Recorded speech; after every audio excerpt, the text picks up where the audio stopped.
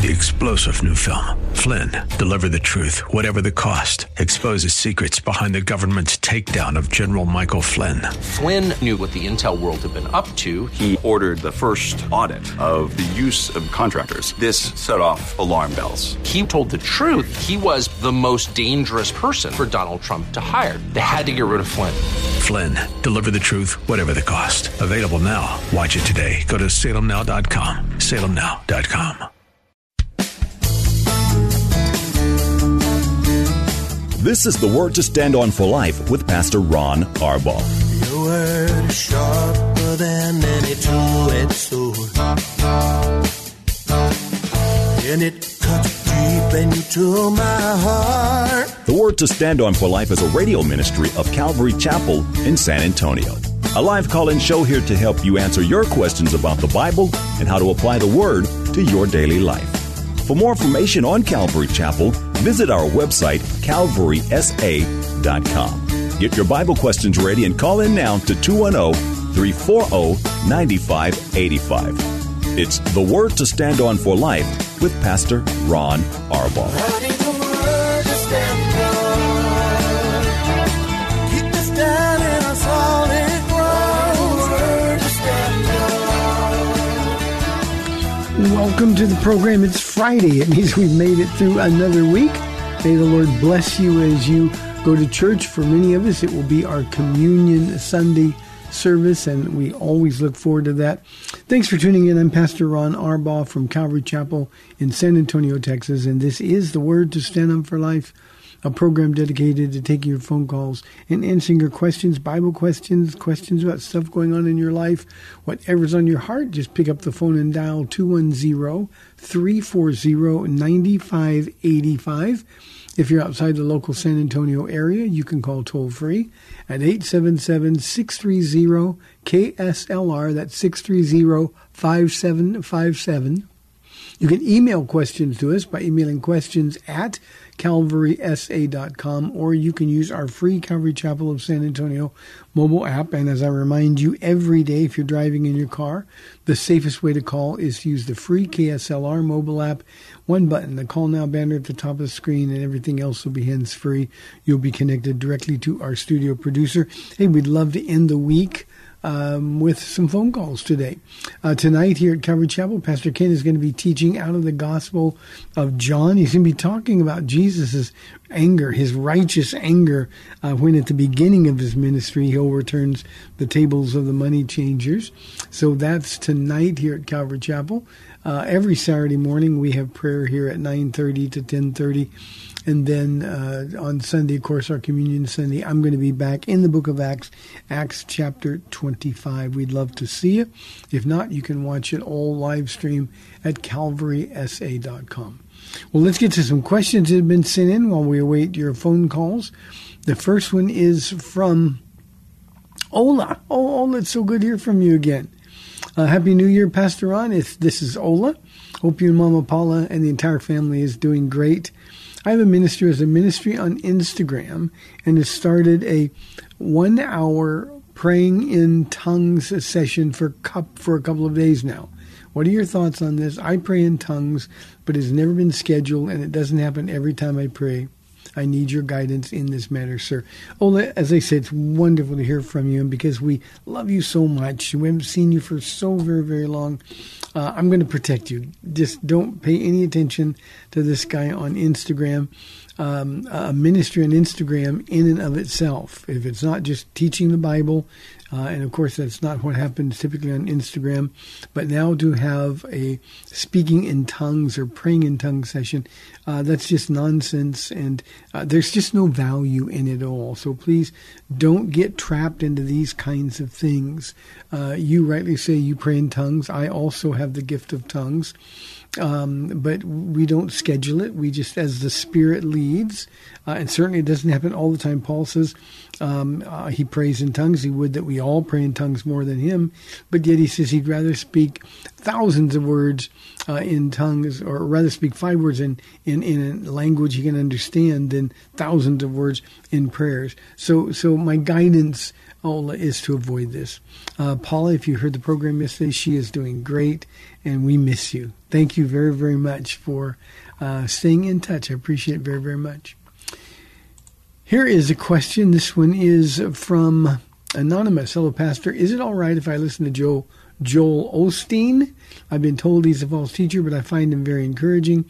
Whoever told you he's a false teacher is right. He is a false teacher. It's not okay to listen to him. And the reason you find him encouraging is because he's not teaching the Bible at all. He's just telling you how great you are and how wonderful you are and how much God loves you and wants you to have your best life now. There's just nothing that comes out of his mouth that isn't heretical. So avoid him like the plague, Anonymous. This is not someone that you want to listen to. You will never hear him talk about sin or righteousness. You will never hear him talk about getting right with God or the necessity of getting right with God. You will never hear him warning against living a lifestyle that is contrary to the Word of God. All he's going to tell you is good stuff. Itching ears. They want him scratched. And that's why he's so popular, because he tells people what they want to hear. And he is, his ministry literally ought to have a skull and crossbones on it. So, again, you've been listening to him. I don't know how long you've been listening to me, but certainly you do not want to listen to Joel Osteen at all. You will not be directed to the Lord. There is no power of the Holy Spirit in his ministry at all. Well, on that good news, let's go to the next question. This is also anonymous. If God's chosen people say that Jesus wasn't the Messiah, then why do Christians claim he is? The Jews know their God and their laws more than any of us. Well, the problem, Anonymous, is that they don't know their God. They didn't know or recognize the time of his visitation. They rejected him, and as a result, were thrown into a life filled with cursings, not blessings. I did a Bible study Wednesday night on the choices we make. And, all of the history of Israel, history from our perspective, but when God was speaking to Moses, it was their future. Their future could have been way different than it was. But they made the wrong choices. Now, the Apostle Paul says that they don't understand because there is a veil covering their heart as part of the consequence of rejecting Jesus Christ when he was here. He came to his own, the Bible says, but his own received him not. And the reality is that until that veil is removed, and the only way that veil is removed is for them to turn toward Jesus Christ, and then the light will come. So Jesus proved who he was. He said he was God. He proved it. They killed him, and he didn't stay dead. He said he would rise from the dead in 3 days. He did. And they still chose not to believe. So your premise, well, they're Jews, they should know. No, they missed their Messiah. There's a talk show radio host named Dennis Prager. I think he's very, very well known. A conservative, very politically oriented talk show host. He's on a local radio station, in fact, a sister station to our station here. And again, he's got a big following, and he's a good guy. But he is an observant Jew. And he was asked one time, and I heard this with my own ears, so this isn't second-hand information. He was asked one time, he said, well, when the Messiah comes, because as you know, Jews are looking for their Messiah still to come. When the Messiah comes, is there any question you'd want to ask him? And he said, of course, instantly, with no hesitation, he said. And the question was, have you been here before? Now see, that approach, with that question ringing around in your mind, it's incumbent upon everybody, Jew or Gentile, it's incumbent upon everybody to find out if what they believe is true. And the evidence for Jesus being the Messiah, the one that they missed, is so overwhelming that you almost have to want to miss it or be blinded spiritually so you can't. And that's the case with Jews today. It's interesting to me that in the book of Zechariah, it says when Jesus returns to the earth and destroys his enemies, 1/3 of the Jews that are living there are going to recognize that he was the one. Where did you get these wounds? And Jesus will answer, I got these wounds in the house of my friends. And 1/3 will recognize that he was the Christ and he was crucified and we missed him. And they will weep and they will mourn, but at the same time they will receive him with great joy. It also says in Zechariah chapters 12 and 14, when you combine them, that 2/3 of the Jews living at the time are still going to be blinded to the reality. They're going to see him in the sky. He's going to destroy his enemies, and they're still going to be blinded. So your logic is faulty. Jesus claimed to be God. As I told you, he proved that he was. Jews, just like Gentiles, have to make the decision of their own free will to accept Jesus Christ. 340-9585. Here is a question from Earl. Hello, Pastor Earl. Thank you for your church and your teachings. Well, Earl, I'm grateful. Thank you for being so kind. And then he says this, and this is very nice. For me personally, this is a wonderful compliment. He says, our church, reminds me of the old school Calvary Chapel way. As I get older, I worry about the state of Calvary because a lot of the leaders and my personal heroes are also getting older as well. That includes me, Earl. What do you think the future is for Calvary Chapel? To be honest, I don't know many new or younger teachers or leaders. I used to know every Calvary preacher, and it just doesn't feel the same. Earl, as you know, Pastor Chuck, the founder of Calvary Chapel, went to be with the Lord 10 years ago or so, and things change. He was the founding pastor. He's the one who set down what you described rightly as the Calvary Chapel way, an emphasis on teaching the Word, verse by verse, expositional teaching of the Scriptures, book by book, not skipping around, not teaching topical messages, those kind of things. And you know, that's the way to grow. That's the way to put your church on a solid foundation. Just the Word, the Word, the Word. And that's what Chuck left us. That's the legacy. When he went to be with Jesus, a bunch of the Calvary Chapels decided that they wanted to do it like other churches do. And they sort of got away from their roots, and that's caused a bit of a split or a division in the Calvary Chapel movement. Now, the portion of the Calvary Chapel movement that we are still with is the Calvary Chapel Association, and we are the ones who say, let's just follow the example that Pastor Chuck left us. And so that's what we do. And for you to say that we remind you of old school Calvary is a wonderful compliment. Now, the future for Calvary Chapel, I think those of us who are teaching the Word, God is going to continue to use us. He's going to continue to do marvelous things. I can tell you, Earl, for sure, that the future of Calvary Chapel of San Antonio, remember, I said I am one of those leaders who is getting older.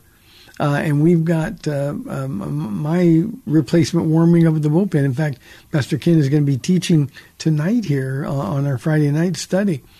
And the reality is that he's going to keep doing what I've trained him to do.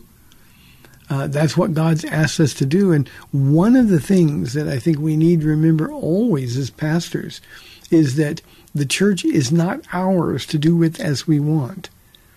The model for church was given to us in the book of Acts, chapter 2, beginning in the 42nd verse. And that is the way that the church was established. That's the apostolic method of doing church.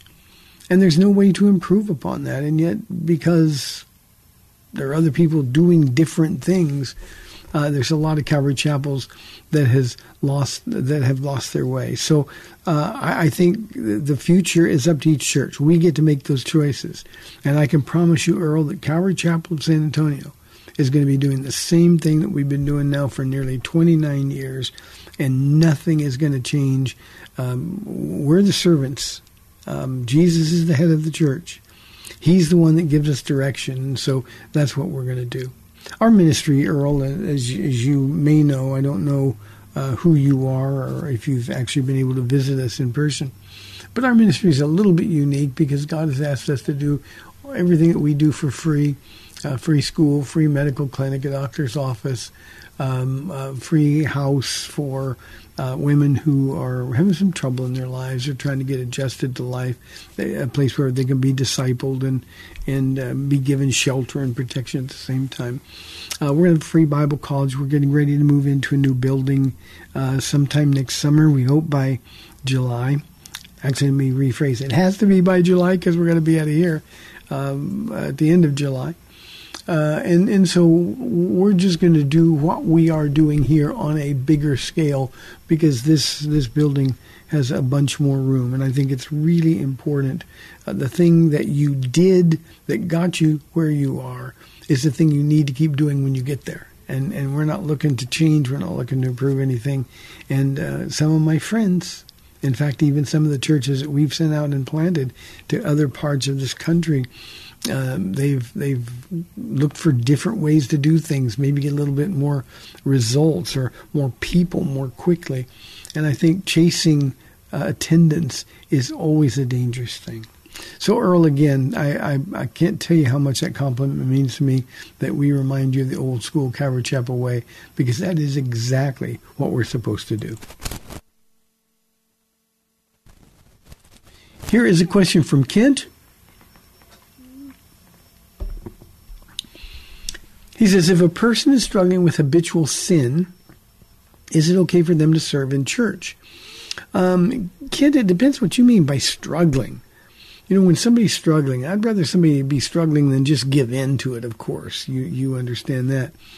But if somebody has a sin and they keep going back, you know, the dog returning to its vomit theory. If somebody's doing that, no, if they're living in willful sin, and that means if this sin is plaguing you and you keep finding yourself there, then you're not right with God. You've not surrendered to the power of the Holy Spirit. You've not learned yet to say no. You've not understood that, in fact, you have victory over that sin and the struggle can end. Now, the temptations won't end.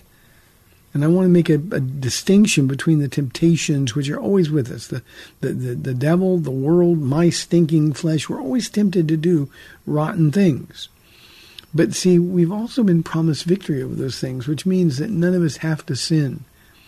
And so if somebody is struggling with the same sin year after year after year, then there's no victory in their life, and they ought not then to be serving. What they ought to do is to get right with God, get involved in their church and say, okay, tell me how I can get some help here, how I can understand that I've got victory over the sin, because I've never experienced victory over the sin, and help me to grow in faith.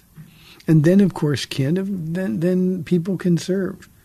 But when people keep running back, and this is just one pastor's heart here, but I have people year after year, they run back to their sin, and they know they're going to keep doing it.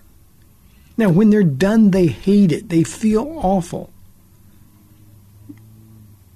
But they keep running back to it. And they know they're going to do it. It's almost as though they plan it, and they just rationalize somehow from sin to sin. They realize that well, you know, God understands. I tried to resist it, and I just couldn't. And they really don't understand what Christ has accomplished on the cross for them. So no, they ought not to serve while they're living in willful sin. And though you hate it, it is willful still. And there has to be a consequence. And God says, look, just trust him. Just trust him. Kent, let me give you a suggestion. Here at our church, our theme for Calvary Chapel San Antonio has been forever just be with Jesus. And whatever this habitual sin is, the next time you're tempted to give in to it, remember that before you say yes to that sin, you got to send Jesus away. Jesus, thank you for dying for my sins. Thank you for loving me. But right now I'm going to do something so foul, so evil, that you have to leave now. And you're making that choice to run Jesus out of the room so that you can indulge your flesh. And you've made a decision. You're going to run to your flesh and run away from Jesus. Be like Joseph, who when he was tempted, he ran away. People say, well, I'm not that strong. Joseph didn't run away because he was strong. He ran away because he was weak and he knew it. And so he knew that the only way to honor God was to run away from that scene of the temptation. And that's what we need to do. Every time you're tempted, whatever the sin is, you can open your Bible. You can take a walk with Jesus. You can cry out asking him for help. But you've got to run away. Here's the thing that we've got to be honest enough to admit. The truth is, when we give in to that sin that we're struggling with, we do it because we want to. Because we like it. Again, we hate it when we're done. The guilt comes in, and then the devil, who is part of the temptation, will heap all kinds of condemnation on you. But the reality is we do it because we want to. Well, he died for my sins, and I know I'm saved, so if I give in, Romans chapter 6, it begins, what shall we say then? Because we're saved by grace, that's the context, shall we go on sinning? And I like especially the King James and the New King James translation better because it says, God forbid. The NIV says, by no means. Because we're saved by grace, our sins are covered, shall we go on sinning? God forbids it, Kent. If you'll understand that, then it'll give you a new outlook on your sin, your struggle with sin. 1 Corinthians chapter 10, verse 13. Memorize it, Kent, and believe it. Here's a question from Davis. Why did God kill Uzziah? I lost my question here. Hold on. Why did God kill Uzziah if they were all trying to do the right thing by bringing the ark back? Davis, this episode in Israel's history troubles people, and God's making a very, very important statement here. We can do all kinds of things with the right heart, with the right intention. But if we do it the wrong way, if we don't do it God's way, then we're in rebellion against God. Now, Israel knew all they had to do was open the Word. Now, remember, King David is the responsible party. He's the one who's leading. But the truth is they've got Levites, they've got prophets, and they knew exactly how to transport the ark. And they did it carelessly. Now, the application for you and for me, Davis, is that there are people who really are trying to do something good, but they don't want to do it God's way. They do it their own way. I've had actually people say, well, if I want to do what God wants me to do, why won't he let me do it my way? Because his way is the only way. I tease with our church all the time, said, there's a whole bunch of streets all over San Antonio named after Jesus. They're called One Way. And to honor God, we've got to do things on his terms. We don't get to compromise. We don't get to improvise. We don't get to come up with a better idea or think that maybe we can get something accomplished more quickly. We've got to do things God's way. And the Ark of the Covenant to Old Testament Israel represented what the Spirit in us, Christ in us, the hope of glory, is to us. It represents the presence of God. And God is holy, and they forgot that God is holy. And so when he reached out, they knew how to carry the ark, and they didn't do it. Instead of doing it the prescribed way, remember they had the word. They did it in a way, just sort of casually, while they were celebrating. The problem is, God is holy, and Uzziah paid the price for it.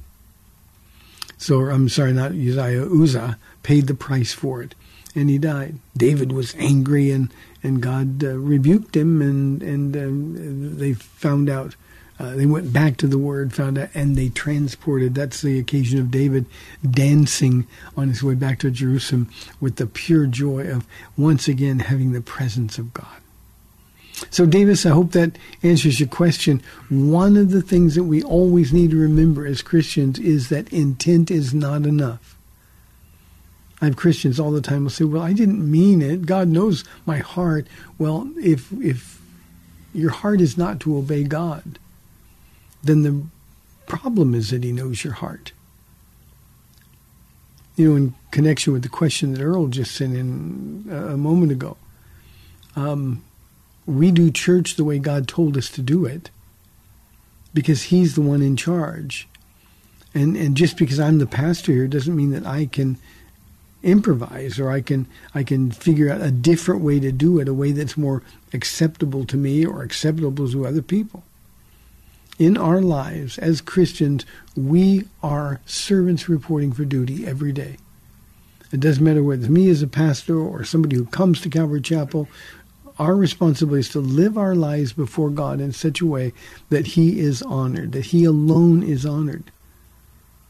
And the way we do that is to be obedient. God has never once asked my opinion. He's never once asked me what I thought. What God does is give direction, and then I make the choice whether I'm going to follow that direction. If I follow that direction, then I'm going to be blessed. If I don't follow the direction, then there's going to be severe consequences. And that's the one thing that we have to remember. We cannot do things our way, even when our way seems right to us. Davis, remember this. The book of Judges is all about one of the lowest times in Israel's history. And the whole book of Judges is characterized with this statement. They did what seemed right in their own eyes. When we do what seems right to us, there's going to be difficulty, a lot of pain. Hey, we got 30 minutes left in the week. We love your calls, 340-9585 or toll free, 877-630-KSLR. We'll be back in 2 minutes.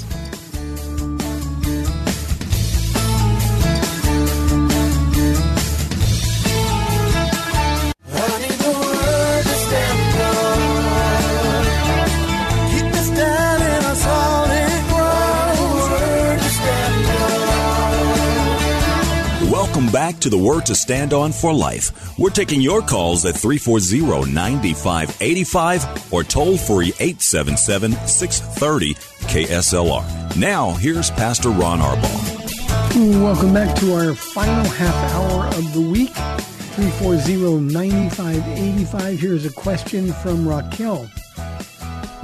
Hi, Pastor Ron. I was just curious as to who do you listen to get fed the Word? Raquel, I almost said I don't really listen to anybody. I actually go to sleep with an earplug in my ear, listening to one of the two Christian stations, KSLR or KDRY here in town. And so I'm listening just to whomever is on the radio. It sort of helps me shut my brain off. And when I do that, I can kind of go to sleep. But if I wake in the middle of the night, I put it back in. And so I'm always listening to the Word. And I don't just listen to people that I like. I like to exercise discernment as well. Having said that, there are people that I do enjoy listening to. Some of them are friends of mine who are Calvary Chapels. A guy named Gary Hamrick out of Virginia, just in the shadows of the nation's capital. I really enjoy listening to Gary Hamrick. He is rock solid. I listen to Tony Evans. I enjoy his ministry. I enjoy the integrity that his ministry represents. Adrian Rogers, who is with the Lord now. I love listening to him. Unfortunately, he was on one of our stations here in town, and they got off the station, so I don't get to hear him as much anymore. But he's really, really good. But I don't spend a lot of time listening. Now, Paula spends a lot of time reading to me. Obviously, I spend a lot of time in the Word. And one of the things, Raquel, and I recommend this for everybody, the best way to study the Bible is to study it as though you were going to teach it. Even if you're not a Bible teacher, study it as though you're going to teach it. Take notes. What would you say? What does this verse say? And what does it mean? And then how can you apply it in your life? And if you'll do that, believe me, you will grow more in the Word than in almost anything else that you will do. It is a wonderful, wonderful exercise to help us rightly divide the Word of God. But I just don't spend a lot of time. I enjoy a local pastor, Rander Draper. He and I have become friends. He's just a really good guy, and he couldn't be any more different than I am. But at the same time, what a wonderful Bible teacher, and again, a lot of integrity in the ministry. So I'll pick and choose, and I'll listen to somebody and then kind of drift off and listen to somebody else after a few weeks. But I enjoy just being exposed to the Word. I really enjoy that. So that's probably not real satisfying an answer, Raquel, but really that's what I do. I do 3 Bible studies a week, and doing 3 Bible studies a week and this radio show doesn't leave a lot of time to do anything but be in the Word myself. And I want to emphasize, Paula reads to me. We spend time in the Word together, and we spend time in prayer together. And I learn more from Paula probably than I do anybody else. She doesn't think she's smart, but she's actually brilliant because she loves Jesus so much. Thank you, Raquel. I appreciate the question. Margarita says, will you explain heaping burning coals on someone's head? It doesn't sound like a godly thing to do. We read that and we think, I'm going to get my revenge. I'm going to be nice to him, and it's going to be like I'm heaping burning coals on someone's head.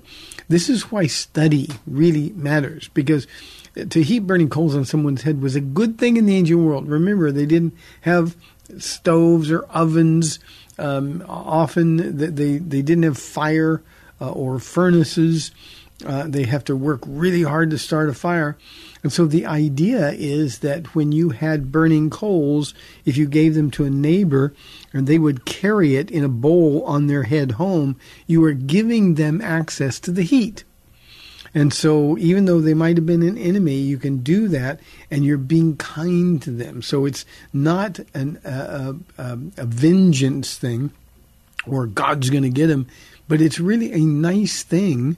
And then your kindness can lead them to repentance, or at least lead them to an opportunity for reconciliation. So that's the reference. In the ancient world, fire was so important. And if it went out, people could be in real trouble. And so giving somebody burning coals was a kind thing to do, really a nice thing to do. So do nice things to people. Be others-oriented, and the Lord will use you, Margarita. Here's a question from India. Not the country, but a person. India says, do you think it is okay for single men and women to study the Song of Solomon? Of course it is okay. It's the Word of God. And yes, single men and women should study it, especially those who desire to have a marriage partner in the future. That is a book that will help them prepare for marriage as much as perhaps any other book in our scriptures. So yes, I think it's a really, really good thing.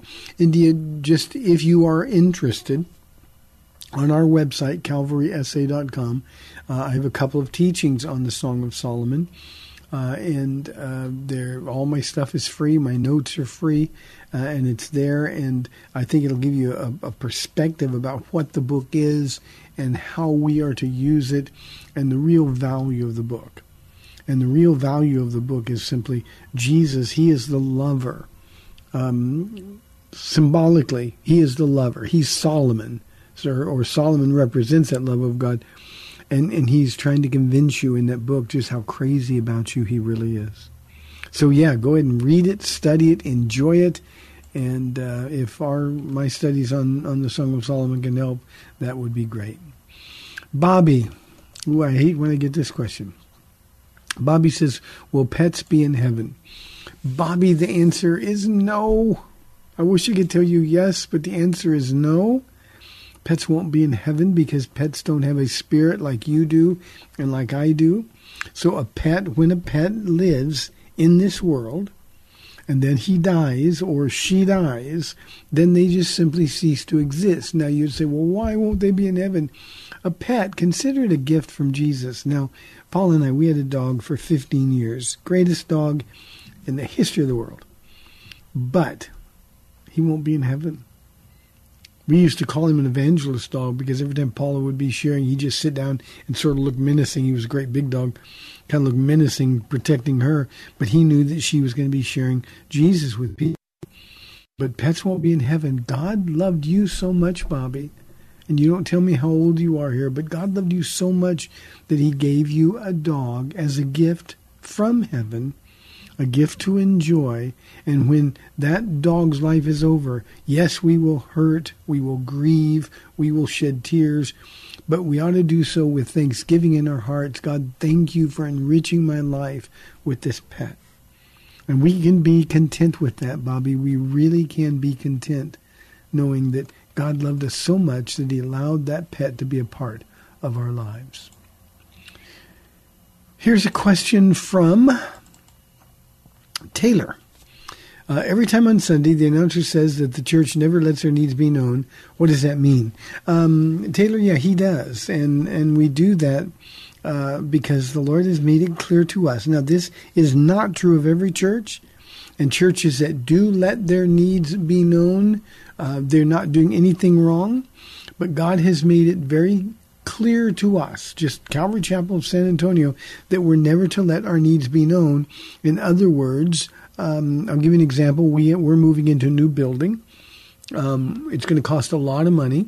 And I could easily go to the church body and say, it's going to be so expensive and we really need your help and we'd really like you to dig deep and we're going to have a building fund and we'd ask you to give beyond your ability to give and sacrifice. We can do all those things.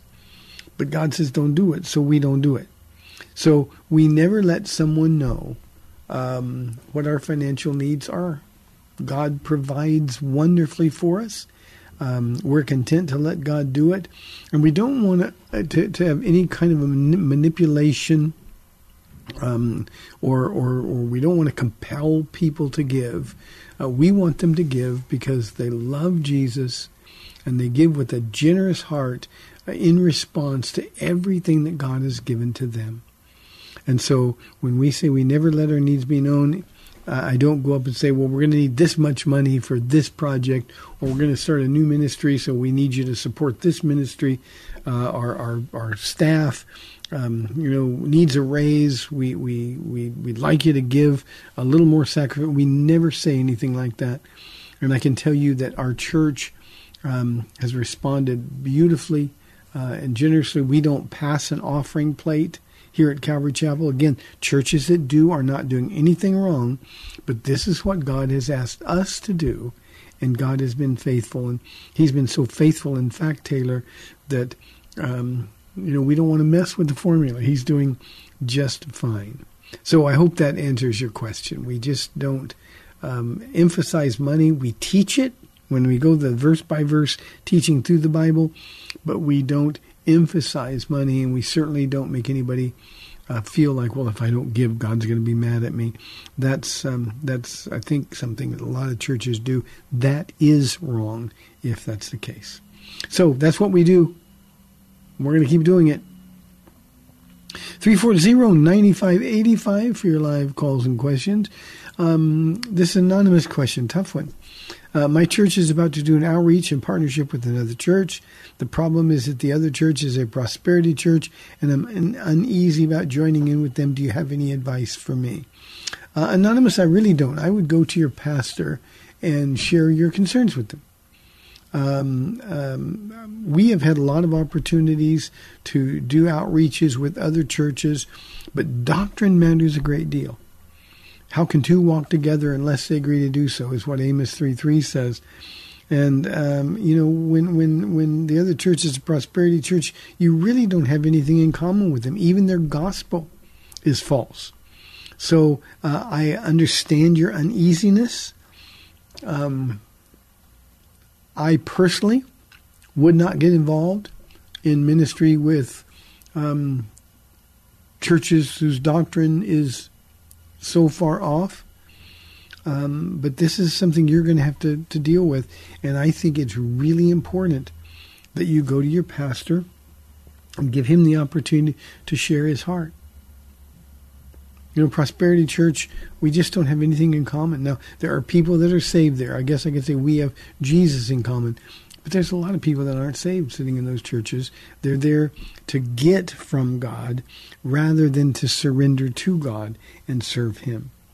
So that's about the best I can do on this. I share your uneasiness, and I think your pastor needs to hear from people in the church who feel like you do or feel the same way that you do. So you do that respectfully. You do that with humility. And certainly you don't involve other people. You don't talk to other people. Say, what do you think about this? You just go to your pastor and share your heart with them. And then the response that you're going to get will kind of give you an indication of what choice you should make after the fact. Here is an anonymous question. Pastor, I claim to be a member of your church, but I only watch online. Am I missing out on something? Yeah, you're missing out on the best part. We don't have membership, official membership here at Calvary Chapel. Our standard line is anybody that comes back a second time after listening to me, we consider you family. We consider you part of the church. But, you're really not a member of your church if you don't come and you don't serve and you don't fellowship. You don't interact with other people. That's what church is. To watch online means you're missing out on the very spirit of church. Now, I'm grateful that you're listening. I'm grateful that you're concerned enough to want to be taught the Bible. But that's only part of the church experience. God has given you His Spirit. The power of the Spirit has gifted you to be able to do certain things in the body, and you can't do that from home. It's also true that there are people here in the body. Every time the door is open, people in here that you need. Just as people need you, there are people that you need. And you can't do that. You can't benefit from that if you stay at home. Now, I don't know why you're staying at home. If you are unable to travel, if you're unable to leave the house, I get it. And thank you for watching online. But if you are just being spiritually lazy, if you're just taking the easy way out, you're missing out on everything. The people that need the gifts God has given you are here.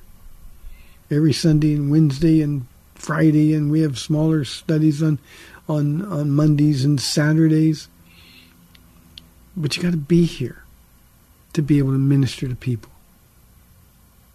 We're part of a body. We shouldn't be alone. We think we should. Hebrews 10:25 says that we're not to forsake the assembling together of the saints, but we need to be in church. That's part of our identity in Christ. And people in this culture who don't think church is necessary, they simply have no understanding at all of what God requires. Worship is a sacrifice. It's not supposed to be easy. It's not supposed to be convenient. So here's what I would ask you. If you consider yourself a member of Calvary Chapel, then get here. You're missing the best part. The best part is not our worship. The best part is not my teaching. The best part is the activity of the Holy Spirit in the lives and through the lives of these wonderful people. So I hope that's clear enough. Diane asks, should Christians eat a kosher diet? Only if you want to, Diane. So no, there's nothing beneficial or nothing super spiritual or religious about eating a kosher diet. Eat what you want. Eat healthy. But at the same time, the idea that we've got to eat a kosher diet because that was the diet God gave His people, the Jews, is to miss the point. In the book of Acts, Peter goes up on the rooftop of Simon the Tanner. He's hungry, and he's waiting for lunch, and God puts him in a trance. He has a vision, and a sheet is let down, and there's all kinds of unclean animals, and the voice says, rise, kill and eat, Peter. Peter says, no, Lord, I've not had anything unclean in my mouth or gone past these lips. And God says, don't call anything unclean that I have declared to be clean. And so doing this, He declares all foods to be clean. Eat healthy, get some exercise, but at the same time, don't think that there is a magic bullet or God is somehow going to be more pleased with you if you eat a kosher diet. It always frustrates me. There's the Daniel diet, the Hallelujah diet. There's all these diets. The reality is we ought to be feeding on Jesus Christ. He's the one who said you got to drink my blood and eat my flesh to be my disciple. And the same thing is true. So there's no shoulds. Just do as the Lord leads, but make sure your motives are right. Heather says, do you think pastors are capable counselors, or should someone seek a licensed counselor for help? Heather, not all pastors have the gift to counsel. We know the word, we ought to be able to counsel, but compassion and empathy are often lacking, and I'm sad to say that. Having said that, I think certainly in your church, wherever that is, there are pastors who are gifted to counsel. I always considered counseling just Bible study or Bible teaching in a much smaller, confined group. We do a lot of marriage counseling. We do a lot of individual counseling. And we are firmly convinced that all we need is the Word of God. But to seek a licensed counselor, unless that counselor is going to give you Jesus, has no benefit at all. We got a wonderful woman, a young woman, she's young to me, in our church who is a licensed counselor. And I know her heart, man, she is all words. So I have no problem referring people to her in certain circumstances. At the same time, we want people to have access to the pastors. Pastor Ken and I do the bulk of the counseling here, but we've got other pastors who are completely capable. Some of their wives and some of our ladies leadership team, they're wonderfully gifted counselors, and it's just the word. So it's very important that if you need help, you get it. But let's start with the things of God. Let me also say this. When people are looking at psychology or psychologists or psychiatrists, that's the way the world fixes their problems. The problem, we need to remember that psychology is antithetical to the Word of God. Now, the study of the human mind, that's fine. But remember, the basic tenets of psychology have been established by the fathers of psychology, and all of them were haters of God. We need to know that. How could we receive any help from a principle that was established by someone who hated God? So, we're not big into psychology. We're not big into trying to figure out all the reasons we do the things we're doing. The Bible's pretty clear about those things, Heather. So I think pastors, if gifted by God, and I have been given that gift by the Lord. Counseling is the most difficult thing that we do.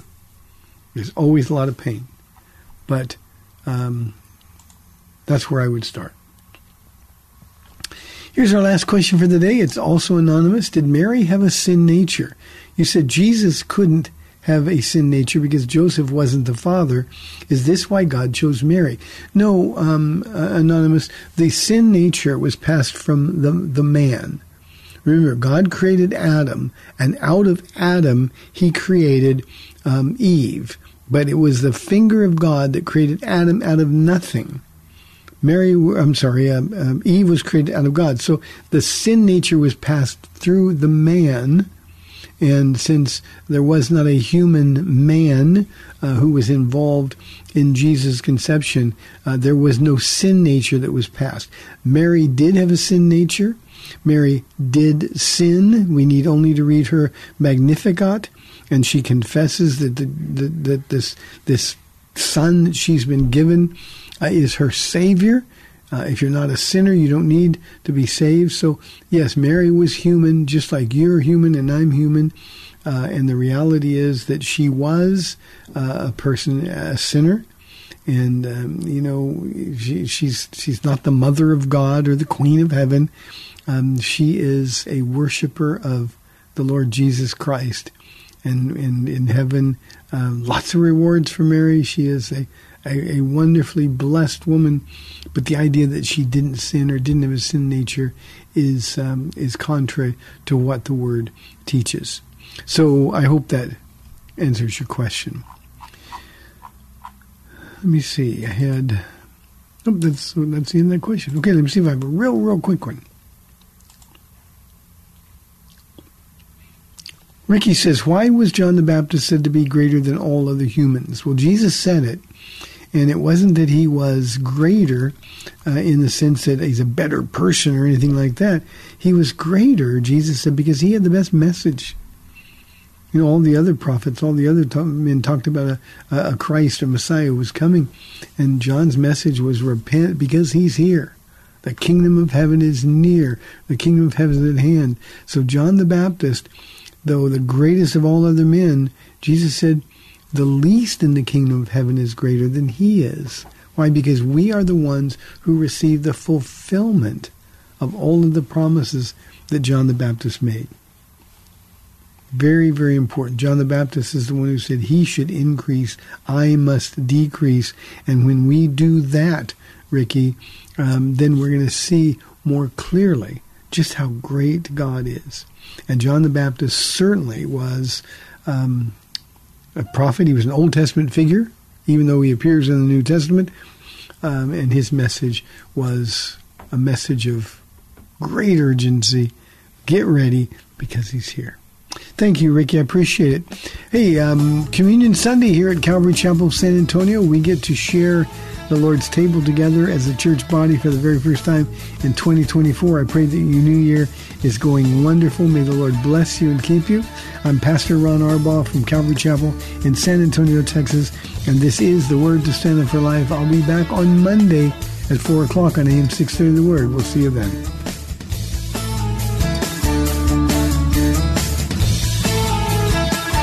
Thanks for spending this time with Calvary Chapel's The Word to Stand On for Life with Pastor Ron Arbaugh. The Word to Stand On for Life is on every weekday afternoon at 4, and Pastor Ron invites you to find out more about Calvary Chapel at calvarysa.com. The Word to Stand On for Life was sponsored by Calvary Chapel of San Antonio.